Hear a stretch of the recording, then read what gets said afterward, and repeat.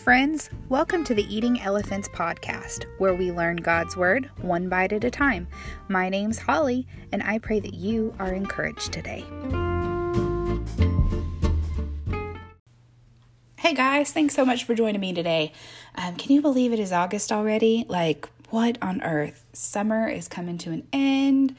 School will be starting up before we know it, and life is just trucking along. Okay, so today we're going to be reading from the book of Acts, chapter 27, verses 33 through 37. It says, "Just as the day was dawning, Paul urged everyone to eat. You have been so worried that you haven't touched food for 2 weeks, he said.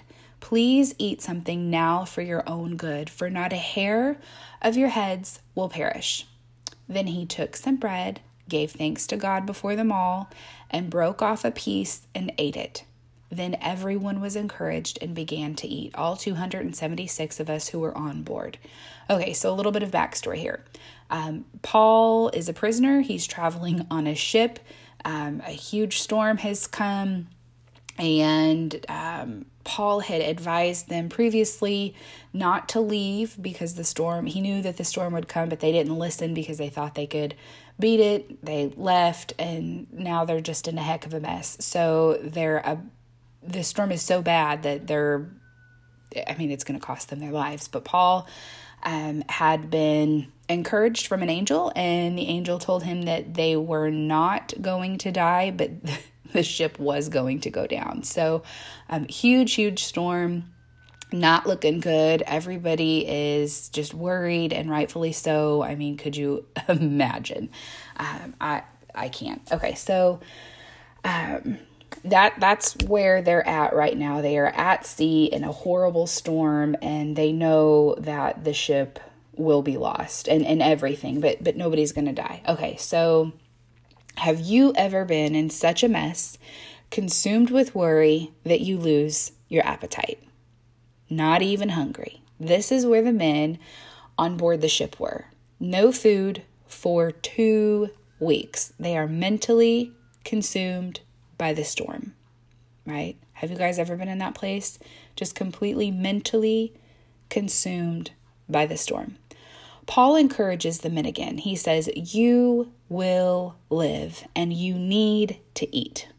I wonder how many believers are caught in this cycle of starvation. They're not thinking clearly and they're weak, consumed by the storm, stuck in survival mode, refusing to eat for their own good.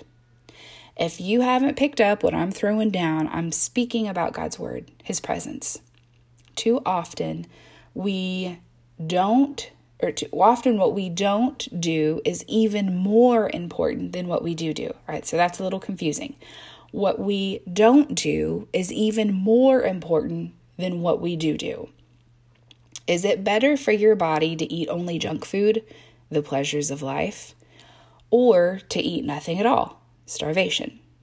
Neither work for a physical body or a healthy soul, right? So neither of those things work in our natural state. So why on earth would we think that either of those things would work in our spiritual lives?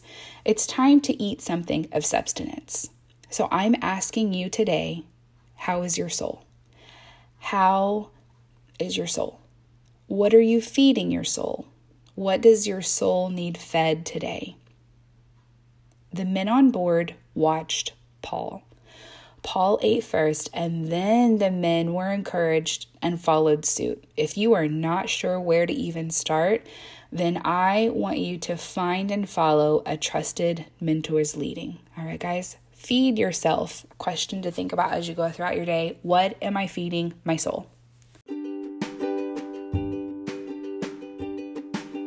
There you have it, friends. I hope that as you go throughout your day, you guard your heart, guard your mind, and guard your instructions.